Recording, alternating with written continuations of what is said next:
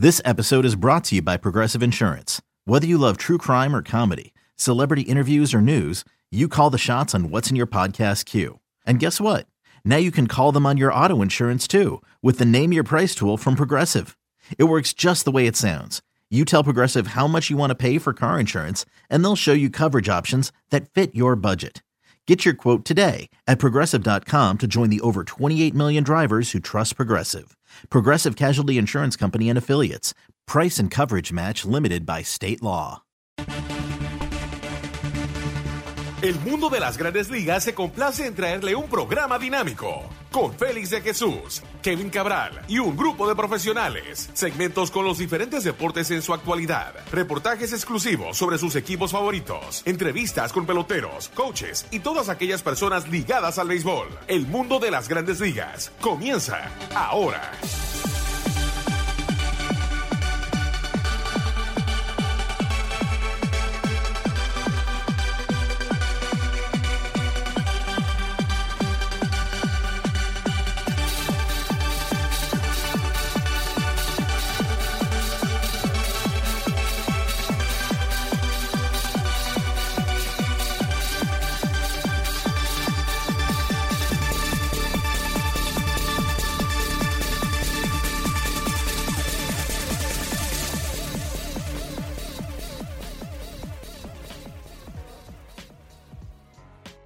Bienvenidos a otra emisión de su programa El Mundo de las Grandes Ligas por sus portales en.com y lasmayores.com.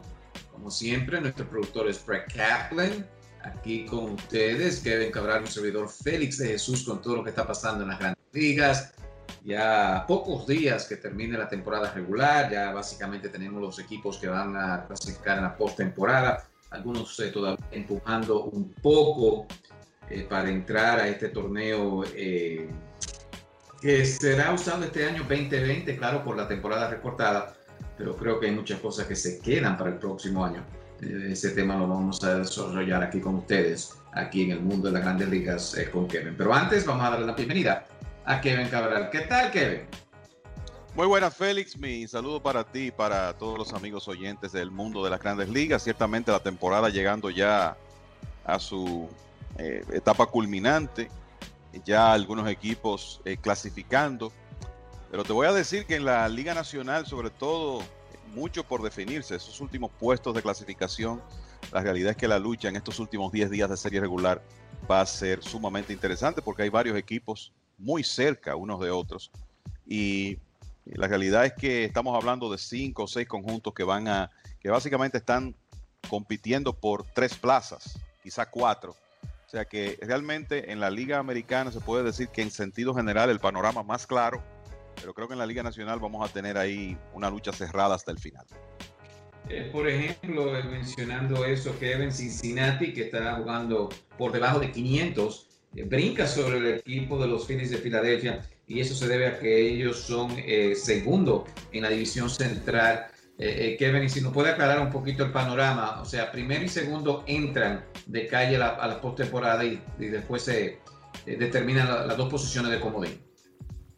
Correcto, esa es la situación. Entonces, si esto terminara hoy, por ejemplo, en la Liga Americana estaríamos hablando de Tampa Bay y los Yankees como los 2 equipos de la división este, Medias Blancas y Minnesota como los 2 de la división central, Oakland y Houston por el oeste. Y entonces, como están las cosas ahora, los 2 wildcards serían Toronto y los Indios de Cleveland. Ese sería el panorama de la Liga Americana, a menos que eso no cambie. Y es importante decir que la separación entre Cleveland y los equipos que estarían más cerca de ese último puesto de clasificación es 4 juegos. O sea que a pesar de que los Indios están en su peor momento de la temporada, han perdido 8 en forma consecutiva, están en una posición que creo que van a clasificar independientemente de la mala racha. Claro está, tienen que ganar unos partidos, tienen que salir de ese mal momento. Han caído derrotados en unos juegos muy cerrados y disputados en Chicago contra los Cachorros, pero eso tiene que cambiar. Entonces, en el caso de la Liga Nacional, bueno, Atlanta y Miami por la división este, Miami con un juego de ventaja sobre los Phillies, o sea que ahí cualquier cosa puede pasar. Cachorros y, como tú dices, Cincinnati entrando con un récord por debajo de 500 porque es el equipo que está en segundo lugar en una división central donde no hay, en realidad el único equipo que ha jugado mejor es los Cachorros de Chicago, que ahora han ganado 4 en línea. Los Cachorros ganaron 13 de sus primeros 16, luego entraron en una racha negativa, pero y si tú revisas, después de ese 13-3 tienen 17-17, pero en una temporada tan corta, ese buen inicio va a ser suficiente para ellos clasificar. Cincinnati ha ganado 5 en línea, ha logrado pasarle a los Cardenales, y hay que recordar, los Cardenales no van a llegar a 60 juegos. Entonces aquí lo que va a definir es el porcentaje de ganados y perdidos. Y en este momento, Cincinnati tiene un porcentaje de 490, los Cardenales 489. O sea que es una milésima la diferencia, porque en términos de diferencia de ganados y perdidos, ellos están empatados. Pero el porcentaje de los rojos, por un pelo mejor. Y obviamente eso puede cambiar mañana, puede cambiar hoy mismo. En el caso del oeste, los Dodgers ya clasificados, jugando para 735 ganados, 15 perdidos. Y debo decir que en la Liga Americana ya los Medias Blancas de Chicago, con su victoria del jueves, también logran entrar a los playoffs por primera vez en unos 12 años. Entonces los Dodgers y San Diego, que tienen el cuarto mejor récord de las Grandes Ligas en este momento, entrarían por la división oeste con los 2 wild cards, como serían Filadelfia y los Gigantes de San Francisco. Y de nuevo, tú tienes ahí a 2 equipos que están jugando para 500 como los 2 wild cards, Félix, pero tienes a los Cardenales muy cerca, y digamos que a equipos como Cerveceros de Milwaukee, Rockies de Colorado, todavía con oportunidad de alcanzar esos conjuntos. Y por eso digo que en la Liga Nacional la situación va a estar más interesante. Y una baja a esta altura de un jugador importante puede ser fatal, y resulta que los Gigantes de San Francisco perdieron, aparentemente por unos días al menos, a Mike Yastrzemski, que ha sido uno de sus hombres más importantes. O sea que así está el panorama de clasificación para estos playoffs. Quería tocar aquí el punto de los Rojos de Cincinnati. Tú mencionaste, Kevin, han ganado 5 en línea. Al comienzo de la temporada estuvimos claros que los White Sox, al igual que los Rojos de Cincinnati, eran los equipos que vía gente libre, algunos jugadores que tenían ellos, que iban a dar ese brinco a competir este año. Los White Sox lo hicieron tempranito con esos jugadores cubanos que tienen, Roberts, Abreu, el dominicano Eloy Jiménez. Pero mirando a los Rojos de Cincinnati, un equipo que comenzó pésimo esta temporada recortada, pero si llegan a entrar a los playoffs, y claro, como tú mencionaste, en plena batalla, mirando el picheo de ellos, Kevin, Trevor Bauer, tienen a Sonny Gray, que después del cambio de los Yankees de verdad le ha caído bien al equipo de los Rojos de Cincinnati, y tienen a Castillo, que básicamente también es un as en ese equipo. ¿Qué nos puede decir si Cincinnati, con los bateadores que tienen también a Suárez, a Botos, si ellos pueden entrar ahí en los playoffs? Yo creo que pueden hacer un poco de daño. Sí, yo creo que todo va a depender del rival, y estamos claros que son en primera ronda unas series 3-2 donde cualquier cosa puede pasar, que es lo que a mí particularmente no me gusta de este formato. O sea, de repente hay un equipo de octavo lugar que se pueden alinear los planetas, ganarle 2 juegos a los Dodgers, que por lo menos en el papel yo creo que está claro que es el mejor equipo del béisbol en este momento, y los Dodgers quedarían fuera en la primera ronda. Pero desde que se implementó el sistema, sabíamos que esto podía pasar. Y ciertamente, los Rojos de Cincinnati han tenido este año, Félix, toda clase de problemas con su ofensiva. Ese equipo está bateando 212 colectivamente, y podemos hablar de algunos estelares, cómo han andado individualmente. Pero como tú dices, nadie quisiera encontrarse con los Rojos en una serie corta por el picheo abridor que tienen. Lo hemos dicho muchas veces aquí. En una serie corta, cuando tú tienes picheo abridor que puede dominar una buena alineación, pues tienes una muy buena oportunidad de ganar. Y resulta que Cincinnati, con Castillo, Bauer, Gray, tiene por lo menos 3 lanzadores que pueden hacer eso. Y yo creo que hay que prestarle atención a Castillo, que para mí es uno de los lanzadores abridores jóvenes de mejor stock de la Liga Nacional. No ha tenido respaldo ofensivo, y hay que decir que tampoco estuvo tan consistente como el año pasado durante los días de julio, cuando comenzó la temporada, y agosto, pero en este mes de septiembre ha permitido 3 carreras en 22 entradas y tiene en ese lapso 24 ponches. O sea que ya estamos viendo a Luis Castillo que pudimos seguir el año pasado, y en sus últimas 4 salidas él ha bajado su promedio de carreras limpias de 4.10 a 3.03. O sea, le ha bajado una carrera por cada 9 entradas a su promedio de carreras limpias. Y con una bola rápida de 95, 97 millas y uno de los mejores cambios de velocidad del béisbol, cuando Castillo está, como dicen, es capaz de parar cualquier ofensiva. Bauer obviamente lo puede hacer. 1.71 de promedio de carreras limpias, 13 ponches por cada 9 entradas, tiene 83 ponches en 58 episodios. Candidato al sayón de la liga en este momento. Gray está lastimado, pero se supone que esté listo para regresar. O sea que ese es un equipo que nadie quisiera encontrárselo en una serie corta, independientemente de que si tú revisas los números de los rojos, hablando de la ofensiva, Joey Votto, Mike Moustakas, Eugenio Suárez, aunque Eugenio Suárez tiene 13 cuadrangulares, pero con un promedio rondando los 200. Nick Senzel, hasta el mismo Nicolás Castellanos, que tiene 12 cuadrangulares, pero está bateando 2.34. O sea, se puede decir que todos los estelares ofensivos de Cincinnati han tenido actuaciones por debajo de las expectativas. Por eso ellos no están en mejor posición para clasificar. Pero, de acuerdo contigo, yo no quisiera tener que vérmela con esos abridores de los rojos en una serie corta. Dodgers entonces clasificado, también me parece que los White Sox ya lo hicieron esta tarde, pero Kevin, mirando ¿sí? No, te decía que sí, que ya los Medias Blancas están clasificados. Mirando, Kevin, al equipo de los Dodgers, tú mencionaste una serie corta. Para esa primera ronda, entonces sería en la casa del equipo que terminó con la mejor marca, o sea, del 1 al 4, jugarán en su casa y después entonces los equipos van a la burbuja. Es correcto, la primera ronda, todos los partidos en una misma sede, es importante recordar eso, y en la sede del equipo de mejor récord. Y ahí está la importancia de terminar con uno de esos primeros 4 puestos.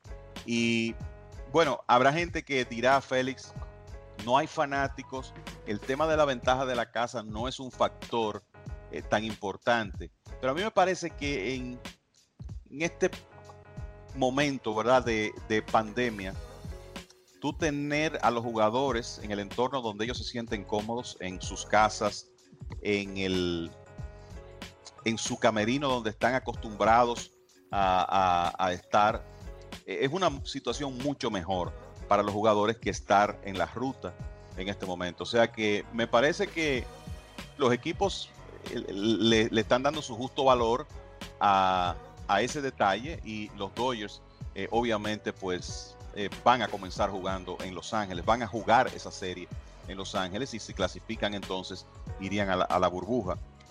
Y es un equipo con una gran cantidad de recursos. Yo creo que ahora lo más importante para los Dodgers es que Walker Buehler pueda regresar de un problema que tiene en una ampolla, con una ampolla, porque de nuevo el picheo abridor tiende a ser muy importante en estas series cortas, y yo te diría que si hay un lanzador que en este momento, cuando tiene todas sus armas, es capaz de dominar, es Walker Buehler, independientemente de que sus números no son los mejores de los abridores de los Dodgers, que tienen a Clayton Kershaw en otra gran temporada, Dustin May, uno de los lanzadores jóvenes con mejor stuff del béisbol, Tony Gonsolin, Julio Urias.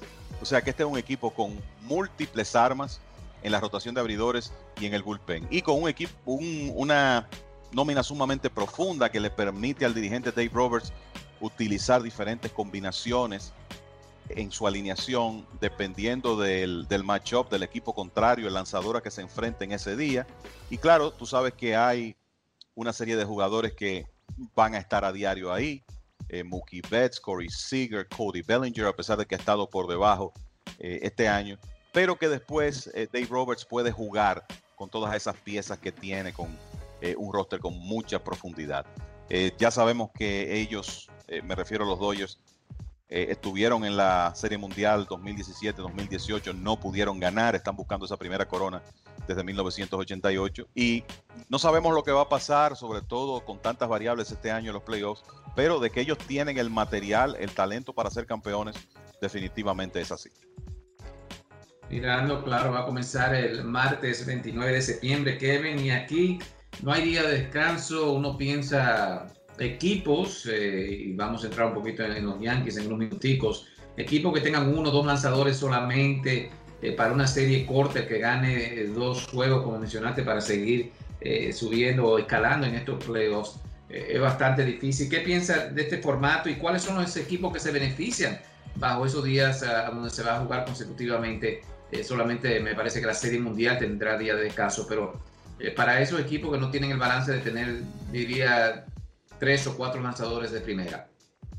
Claro, yo creo que el factor, la variación más significativa este año, en términos de lo que eso puede provocar en el terreno, es precisamente que la serie divisional y, bueno, las series de primera ronda, las divisionales y la de campeonato se van a jugar sin descanso, y no hay duda que eso va a probar la profundidad del picheo de los equipos, independientemente de que este año tú tienes un roster expandido y la oportunidad de contar con más brazos.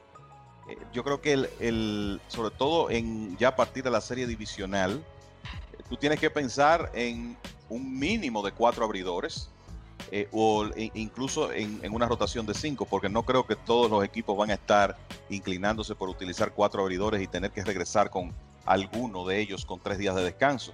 Quizá hay algunos equipos que lo hagan, pero no va a ser normal. Y creo que lo que vamos a ver también es una incidencia, por lo que tú estás diciendo.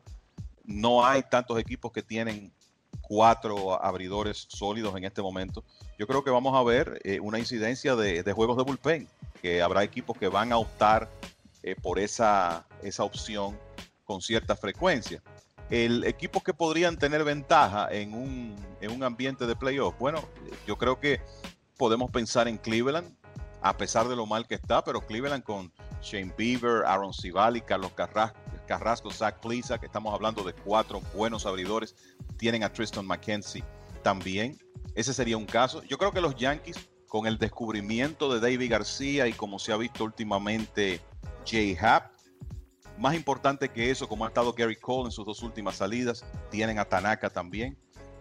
Cole, Tanaka, García, Happ, o quizá Happ primero que García por la experiencia. Yo creo que es un cuarteto que no se ve mal. Los Rays de Tampa Bay, si están saludables, van a tener 3 sólidos abridores con Blake Snell, Tyler Glasnow, Charlie Morton, independientemente de que quizá Glasnow y Morton no han sido tan dominantes como se esperaba. Ya para el cuarto puesto, pues tienen un poco más de duda, pero lo cierto es que tienen 3 abridores sólidos. Hablamos del caso de los Rojos de Cincinnati, con ese grupo que tiene. Los Cachorros, con Kyle Hendricks, Yu Darvish, el hombre del no-hitter Alec Mills. John Lester me preocupa porque ciertamente tiene la experiencia, ha sido un gran lanzador de playoff, pero después de tirar bien en sus 2 primeras salidas ha estado sumamente inefectivo e inconsistente. Así que esos equipos que puedan presentar más profundidad en su rotación, mira, los Padres de San Diego, ahora que tienen a Mike Clevinger, con Clevinger, Dinelson Lamet, Zach Davis, y tienen la opción de en un cuarto partido utilizar a Chris Paddock o Garrett Richards, esa es una rotación también interesante para una serie de playoffs. O sea que ojo con ese aspecto de la profundidad, porque no hay duda que eso puede ser determinante con estos calendarios de playoffs que tenemos en esta temporada. No, definitivamente de acuerdo contigo, Kevin. Unos partidos, bueno, uno no se puede dar el lujo, ningún equipo, de perder ese primer partido, porque ya entonces puede estar eliminado al siguiente día. Vamos a tomar una pausa y al regreso entonces tocamos lo de Steve Cohen. Ya teníamos indicaciones la semana pasada que Cohen iba a comprar el equipo de los Mets, que llevaba la delantera de los Wilpon y Grandes Ligas. También tenemos que tocar el renacer, vamos a decir así, del equipo de los Yankees. Ya han recibido varios jugadores de regreso, casi el equipo completo, menos James Paxton, que no va a estar en la postemporada. También vamos a hablar un poquito de los otros equipos. Pero primero hacemos una pausa, aquí break, y regresamos con mucho más aquí en el mundo de las Grandes Ligas con Kevin Cabral y Félix de Jesús. Regresamos.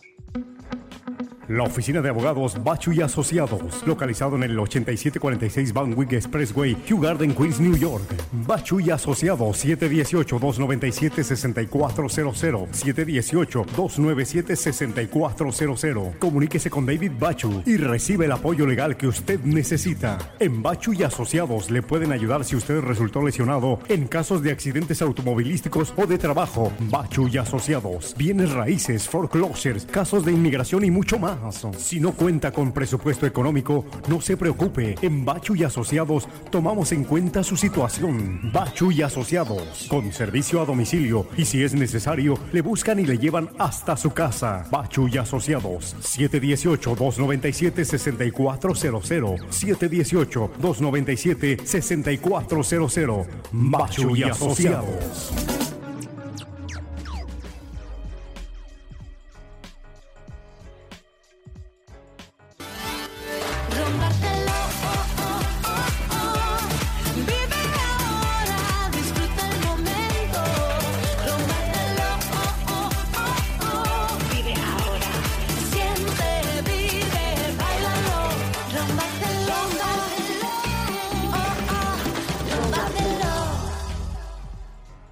Bueno, ya de regreso a su programa El Mundo de las Grandes Ligas por sus portales en .com y lasmayores.com. Como siempre, nuestro productor es Fred Kaplan, aquí con ustedes. Kevin Cabral, nuestro doctor Félix de Jesús, con todo lo que está pasando en las Grandes Ligas. Ya se acerca la postemporada, en esta temporada 2020. Hay que recordar que también en Chicago se está jugando buen béisbol. Un no-hitter de Mills, ya lo había hecho Giolito al comienzo del año también con el otro equipo en Chicago, el equipo de los Medias Blancas de Chicago, que hoy es el primero que clasifica en la Liga Americana. Y Kevin, mirando a estos dos equipos, si nos puede tocar un poquito sobre el no-hitter de Mills y lo que los White Sox han hecho esta temporada. Bueno, yo creo que la mejor manera de describir ese no-hitter de Alec Mills es inesperado.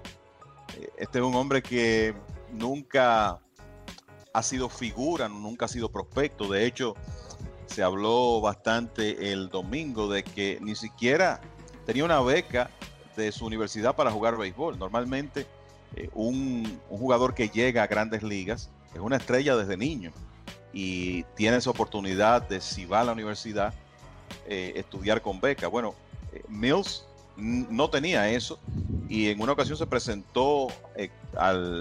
presentó al coach del equipo de béisbol de la Universidad de Tennessee, donde él estudió, y le dijo: yo no estoy en ese equipo, pero soy mejor que muchos que usted tiene ahí. Y probaron a Mills y pudo hacer el equipo. Eventualmente firmó para el béisbol profesional con los Reales de Kansas City, pasó a los Cachorros, y este año él no estaba en planes para ser parte de la rotación de los Cubs. La lesión de José Quintana, que se lastimó en un accidente en su hogar, es lo que provoca que Alec Mills inicie en la rotación de los Cachorros. Tuvo unas buenas primeras salidas, después entró en un slump y sin embargo se aparece con este no-hitter el domingo. Y estamos hablando de un lanzador con un stuff que no es nada del otro mundo, una bola rápida que promedia 90 millas y un repertorio que incluye los lanzamientos convencionales, además de eso, curva, cambio, slider, pero es un stuff que no es nada del otro mundo. Bueno, la mejor demostración de eso es que en el no-hitter hizo 114 lanzamientos y le abanicaron 5 veces. Y varios batazos, si tú revisas el juego, fueron bien conectados. Pero ese día se alinearon los planetas a favor de Mills, contó con buena defensa. Y aunque él no es el lanzador que tú normalmente piensas que va a tener la oportunidad de un no-hitter, porque uno piensa en un lanzador, hablando de esta época, como un Gary Cole, que es un hombre que evade el contacto con frecuencia, que consigue ponches. Ese es el prototipo de un lanzador que tira no-hitters. Por eso Nolan Ryan consiguió 7, por eso Sandy Koufax tiró 4, por eso Max Scherzer tiene 2, por eso Roy Halladay tiró 2, incluyendo uno en postemporada. Pero un día tú te encuentras con un Alec Mills o con un Mark Buehrle o con un Phil Humber que pueden tener esa clase de juego. Y yo creo que es interesante esto para los Cachorros, porque Mills se convierte en una opción para los playoffs si él puede tomar esa salida como trampolín y lanzar bien el resto del camino, que para él la clave más que nada es poder localizar sus lanzamientos con un muy preciso control, porque de nuevo no tiene ese gran extra. Con relación a los Medias Blancas, tú sabes que yo tenía a los Medias Blancas como uno de los equipos emergentes de la Liga Americana. Para mí tienen el núcleo para competir por mucho tiempo. En realidad me ha sorprendido por, lo que han hecho este año, porque no pensaba que iban a llegar tan rápido, pero Tim Anderson en una tremenda temporada bateando 373, y hay que recordar que Anderson viene de ganar el título de bateo de la Liga Americana el año pasado, o sea que esto no es casualidad. José Abreu en un año de jugador más valioso, Eloy Jiménez bateando 300 con poder, tiene 13 cuadrangulares, casi 40 carreras impulsadas. Luis Robert peleando el premio de novato del año de la Liga Americana. Así que los Medias Blancas tienen muchos jugadores interesantes en su alineación, pero lo más importante es que el picheo abridor ha superado las expectativas. Lucas Yolito ha estado muy bien. Dallas Keuchel, que ahora está en lista de lesionados con un problema aparentemente en la espalda. Yo te diría que después de Shane Bieber, quizá al momento de lastimarse estaba segundo en la carrera por el Cy Young de la Liga Americana. Un distante segundo lugar de Bieber, pero segundo de todas formas. Dylan Cease ha ganado 5 juegos y ha tirado muy bien. Dane Dunning ha lucido excelente desde que lo subieron de ligas menores. Tiró 7 episodios de 3 hits en su última salida. O sea que este es un equipo que está bastante bien redondeado y que para mí en una serie corta es capaz de crearle problemas a cualquiera. Y todavía tienen esa inocencia, por decirlo de alguna manera, de la juventud. Es un equipo que tú lo ves jugando sin miedo. Esos muchachos jóvenes creen que le pueden ganar a cualquiera, como han hecho hasta ahora. Tienen el mejor récord de la Liga Americana. Y me parece que va a ser interesante verlos en los playoffs. Como tú mencionas lo de Alec Mills, no es el lanzador típico, ¿no? de un as de un equipo, pero con mucha suerte también consigue ese no-hitter para el equipo de los Cachorros de Chicago. Mirando Kevin, Garrett Cole ha sido un jugador que en las últimas 2 semanas ha enseñado que sí, definitivamente tiene el stock para un no-hitter y mucho más. El as del equipo de los Yankees, pero en sí, en general, el equipo ha ganado 7 en línea. Después de hace una semana, muchos decían en peligro el trabajo de Aaron Boone, el equipo estaba en 8º lugar para la postemporada, pero han rebasado ese momento, han llegado algunos de los jugadores lesionados y muchos dicen que si el equipo está saludable, puede ser uno de los favoritos entrando a este torneo. Claro, y tenemos que recordar que en marzo, yo creo que la mayoría de los expertos dieron una serie mundial Dodgers-Yankees, que sería un sueño para el Major League Baseball por la cantidad de fanáticos que tienen esos dos equipos, los ratings de televisión que son capaces de captar, etcétera.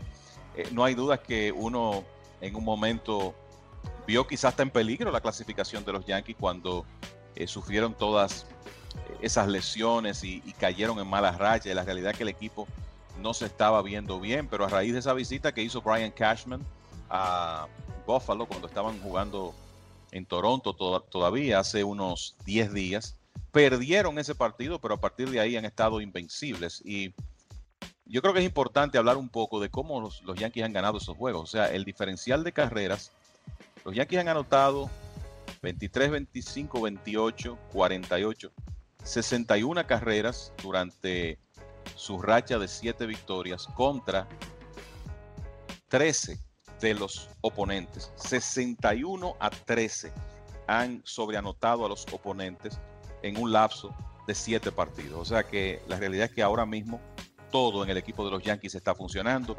Yo creo que hay que decir que David García ha sido muy importante en esa racha. Primero, él fue responsable de manera muy directa de cortar esa racha porque tiró 7 entradas muy efectivas el día miércoles 9 de septiembre contra Toronto, cuando los Yankees ganaron y cortaron la racha de derrotas que tenían.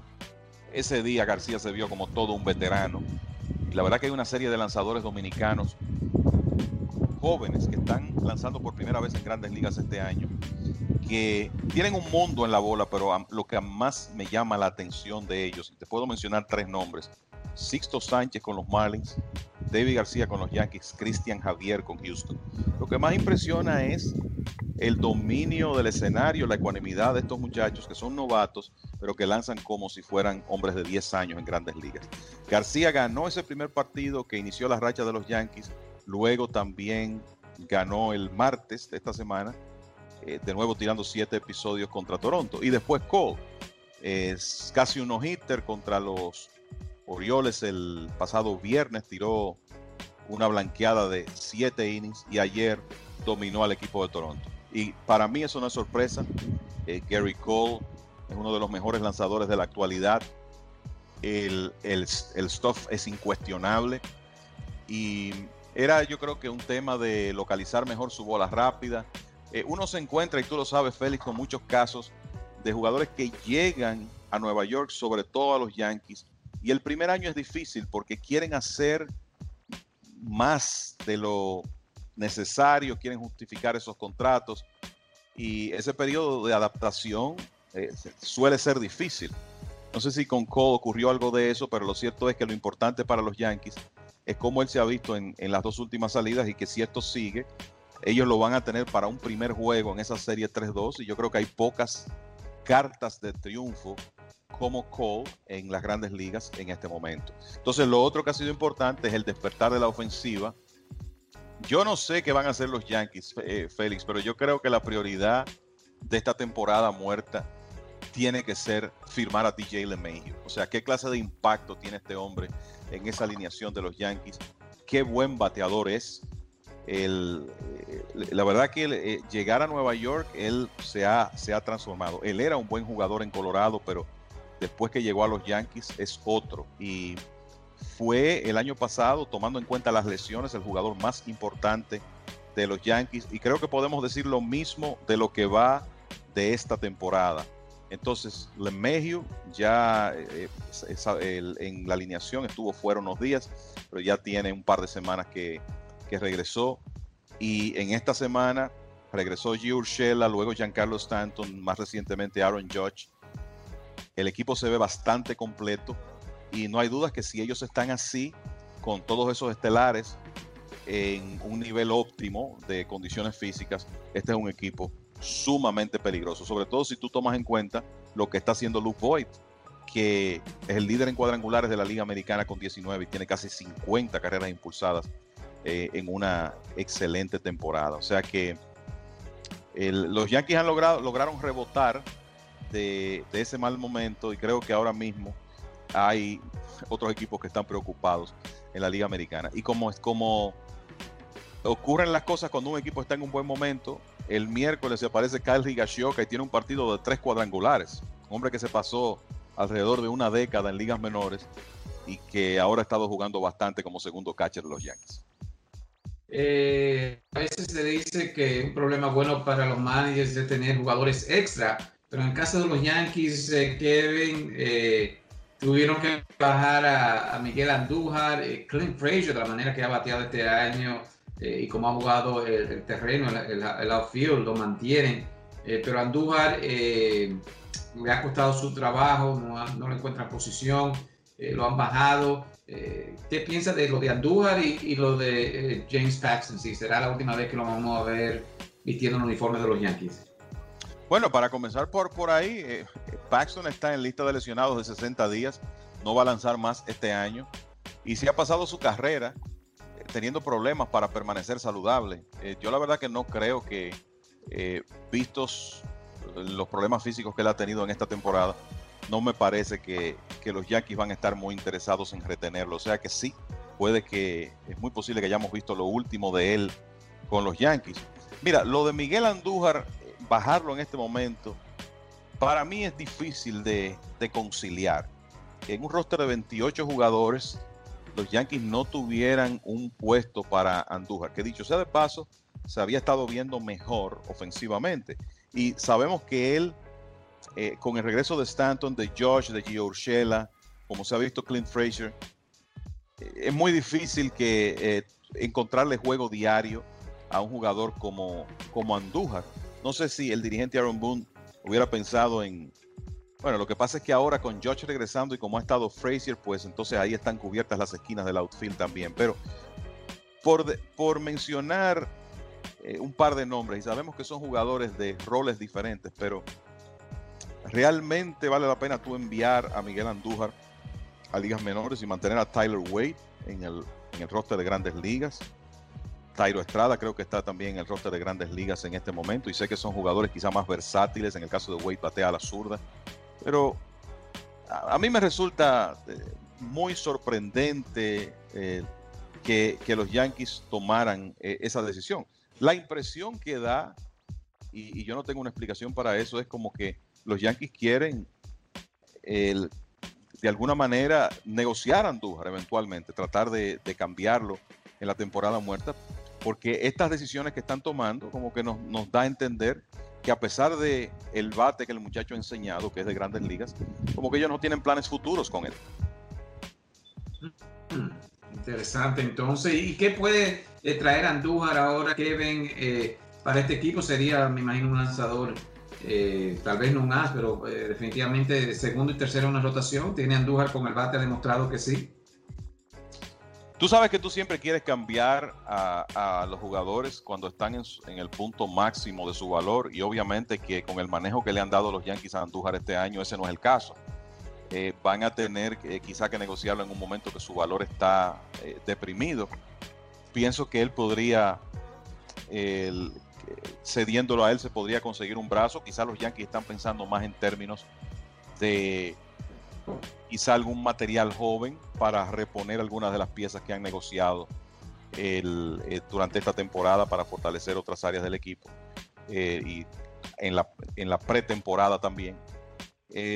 Lo cierto es que él, con lo que enseñó en el 2018, creo que es un jugador que puede ser atractivo para otros equipos. Me parece que lo ayuda el hecho de que se está utilizando el bateador designado en la Liga Nacional, y que aparentemente eso se va a mantener más allá de esta temporada, porque él no es un antesalista defensivo por encima del promedio como lo es Urshela, pero me parece que Andújar, por su juventud, su capacidad de trabajo, tiene la oportunidad de ser un hombre que tú puedas utilizar en la antesala ocasionalmente, en la inicial, en el jardín izquierdo, y también tenerlo como bateador designado. Y de nuevo, ese es un bate que para mí tiene las condiciones para ser productivo. O sea que creo que los Yankees, si ese es el plan, pueden hacer un movimiento con él y conseguir algo por el dominicano. Claro, ese es un roster que no va a estar intacto la próxima temporada. A mí me parece que Brett Gardner está jugando su último año con los Yankees. Hay que pensar en eso.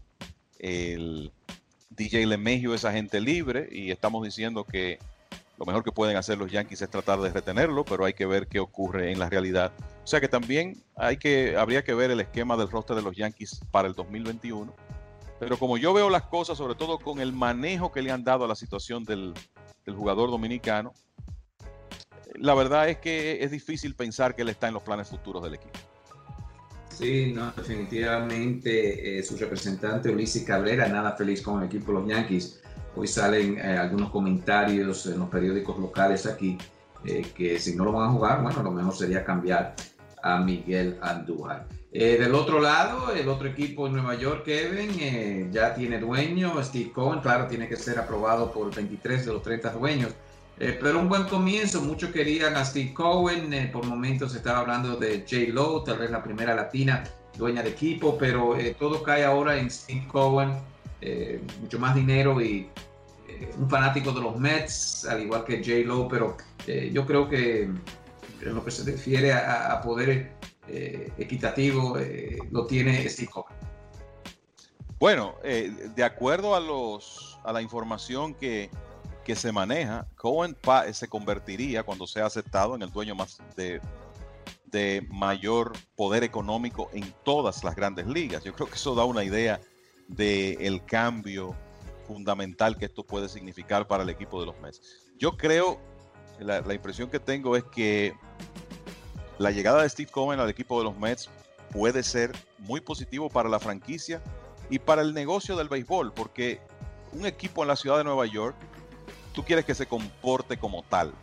Y los Mets, o sea, los dueños anteriores, la familia Wilpon, hicieron inversiones a través de los años, y eso lo sabemos, pero la realidad es que uno lo que espera es que los Mets se comporten como los Yankees, como los Dodgers, como Boston, como uno de los equipos de mayor poder económico en las grandes ligas, no como un equipo de la clase media.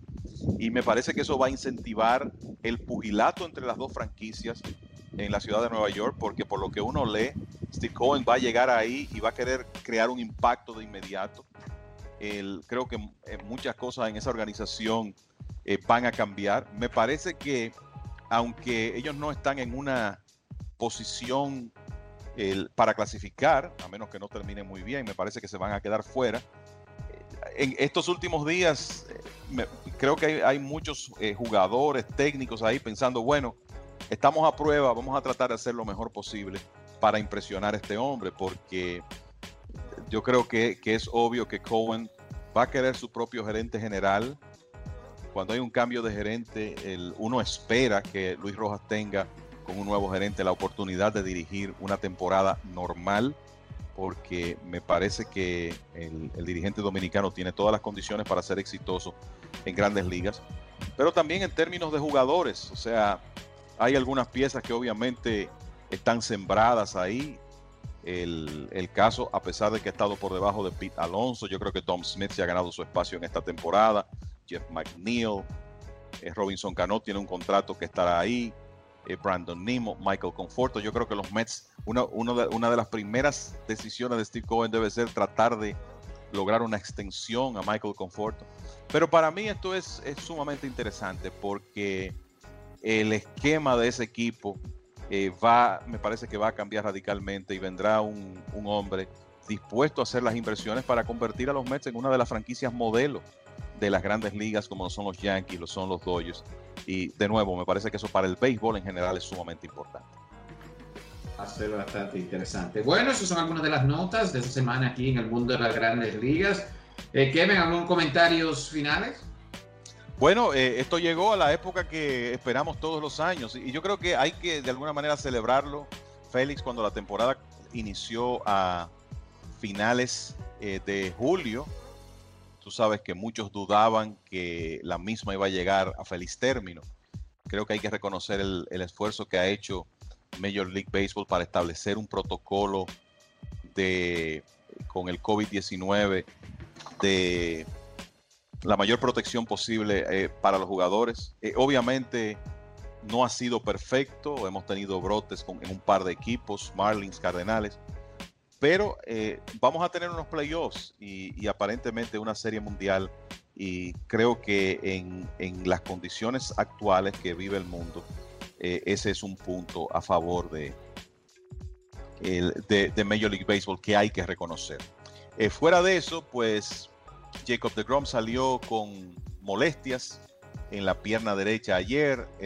No estaba tan efectivo como es normal en él, y tendremos que ver si esto significa que en una temporada que ya está terminando, si esto significa que deGrom va a perder una salida, si va a poder tomar su turno. Él dijo ayer que considera que es una lesión menor y que él espera hacer las 2 aperturas que les resten, pero me parece que eso se sabrá en los próximos días. Yo no quisiera ver a deGrom, que tiene la oportunidad de ganar un tercer premio Cy Young en forma consecutiva, abrir esos 2 juegos. Y yo creo que la otra noticia importante, esto es ya más de cara a los playoffs, es que los Astros siguen teniendo esperanzas de que Justin Verlander pueda regresar para los playoffs. Vamos a ver si logran eso.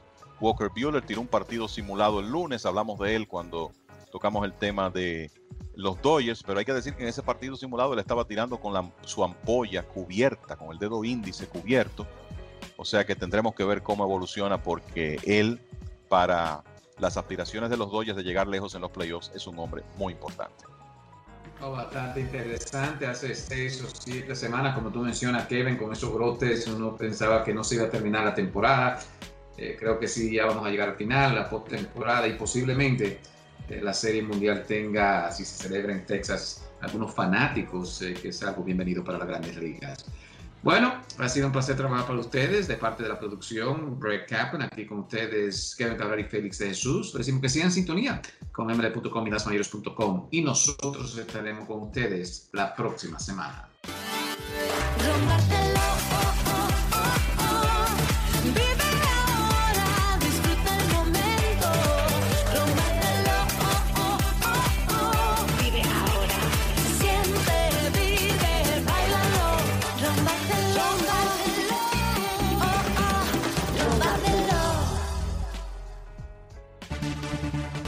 Y esta fue una presentación del mundo de las grandes ligas con Félix de Jesús y Kevin Cabral. Les invitamos para nuestra próxima edición con un programa igual o mejor que este. Muchas gracias por sintonizar el mundo de las grandes ligas.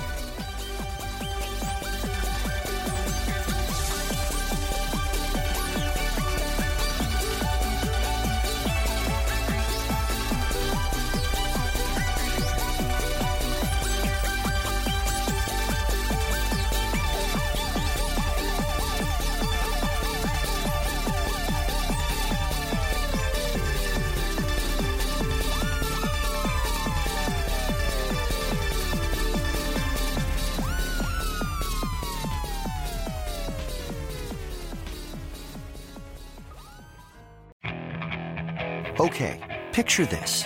It's Friday afternoon when a thought hits you. I can waste another weekend doing the same old whatever, or I can conquer it. I can hop into my all-new Hyundai Santa Fe and hit the road. Any road. The steeper, the better. Because my all-new Santa Fe is available with H-Track all-wheel drive, so I can hit the trail without a worry in the world. Heck, with 3 rows and best-in-class rear cargo space, I can pack the whole family in with all our gear. We've got available dual wireless charging for our phones, so we'll never lose touch with civilization, and we won't lose touch with the primordial power of Mother Earth. So which is it? Waste the weekend or do something a little more epic? And conquer it in the all-new Hyundai Santa Fe. Visit HyundaiUSA.com or call 562-314-4603 for more details. Hyundai, there's joy in every journey.